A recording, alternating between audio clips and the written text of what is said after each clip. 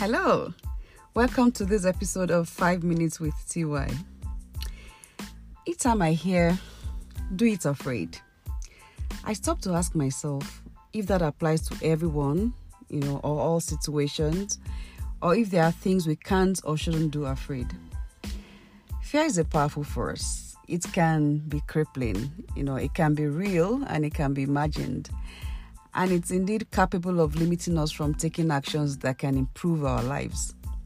We fear because we know failure is real.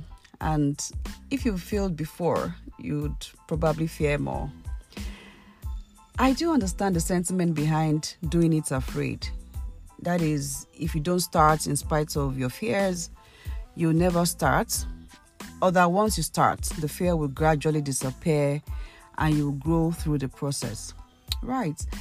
And this might be true in some situations. For me, most times I'm afraid of doing something. It's because I don't feel adequate already, or in fact capable. And I know it's not easy to forgive oneself for a failure which could have been avoided by just being more circumspect, being more prepared, being more disciplined, right? So this is one place I would not vote for doing it afraid. If you feel fear because you're not ready, I think it's better to spend time to be ready than make a mess of things. I believe fear, like failure, can be productive, even good, when we take time to listen, analyze, and understand what it's telling us.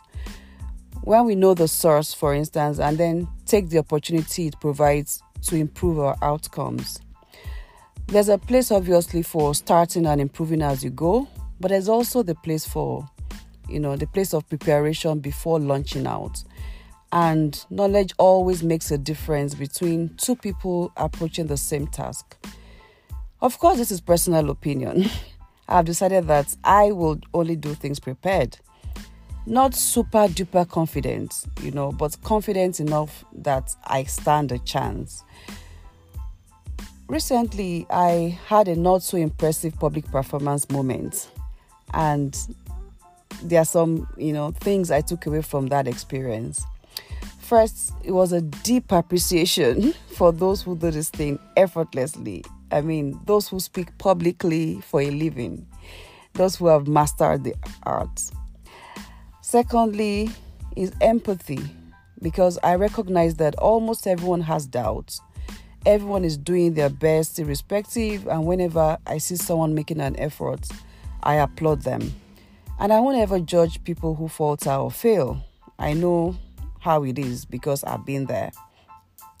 The third thing is reflection. I have conversations with myself a lot. So I told myself that I need to do something about this inability to measure up to my own standards. And some of the options I considered were, first, interrogating the cause. Was I really ready? Were there other factors or triggers? Was I stressed? Were there imaginary voices telling me I couldn't do it? Or was it sheer perfectionism? Yes, I also considered giving up. But I quickly realized that I will still have reasons to doubt myself in other areas. So how about building my muscle to tackle fear whenever it raises its head instead of giving up? So I decided I wasn't quitting. But I won't just do it afraid. Next time, I'll be better ready. So I'm going to first find out how others who have succeeded in this path do it. Secondly, I'll put in the work. I'll do more research. I'll dedicate more time to preparing myself better. I'll try to eradicate the stress factors in my life and environment. Whatever I can do, right? And lastly, I'm going to be patient with myself because everything good takes practice and time. Will the doubts go away? I don't think so.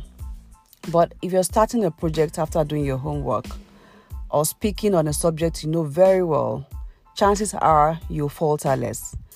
And if or when you do, you're better able to pinpoint where the gaps are. So what are your thoughts? That's it from me. See you in the next episode. Bye.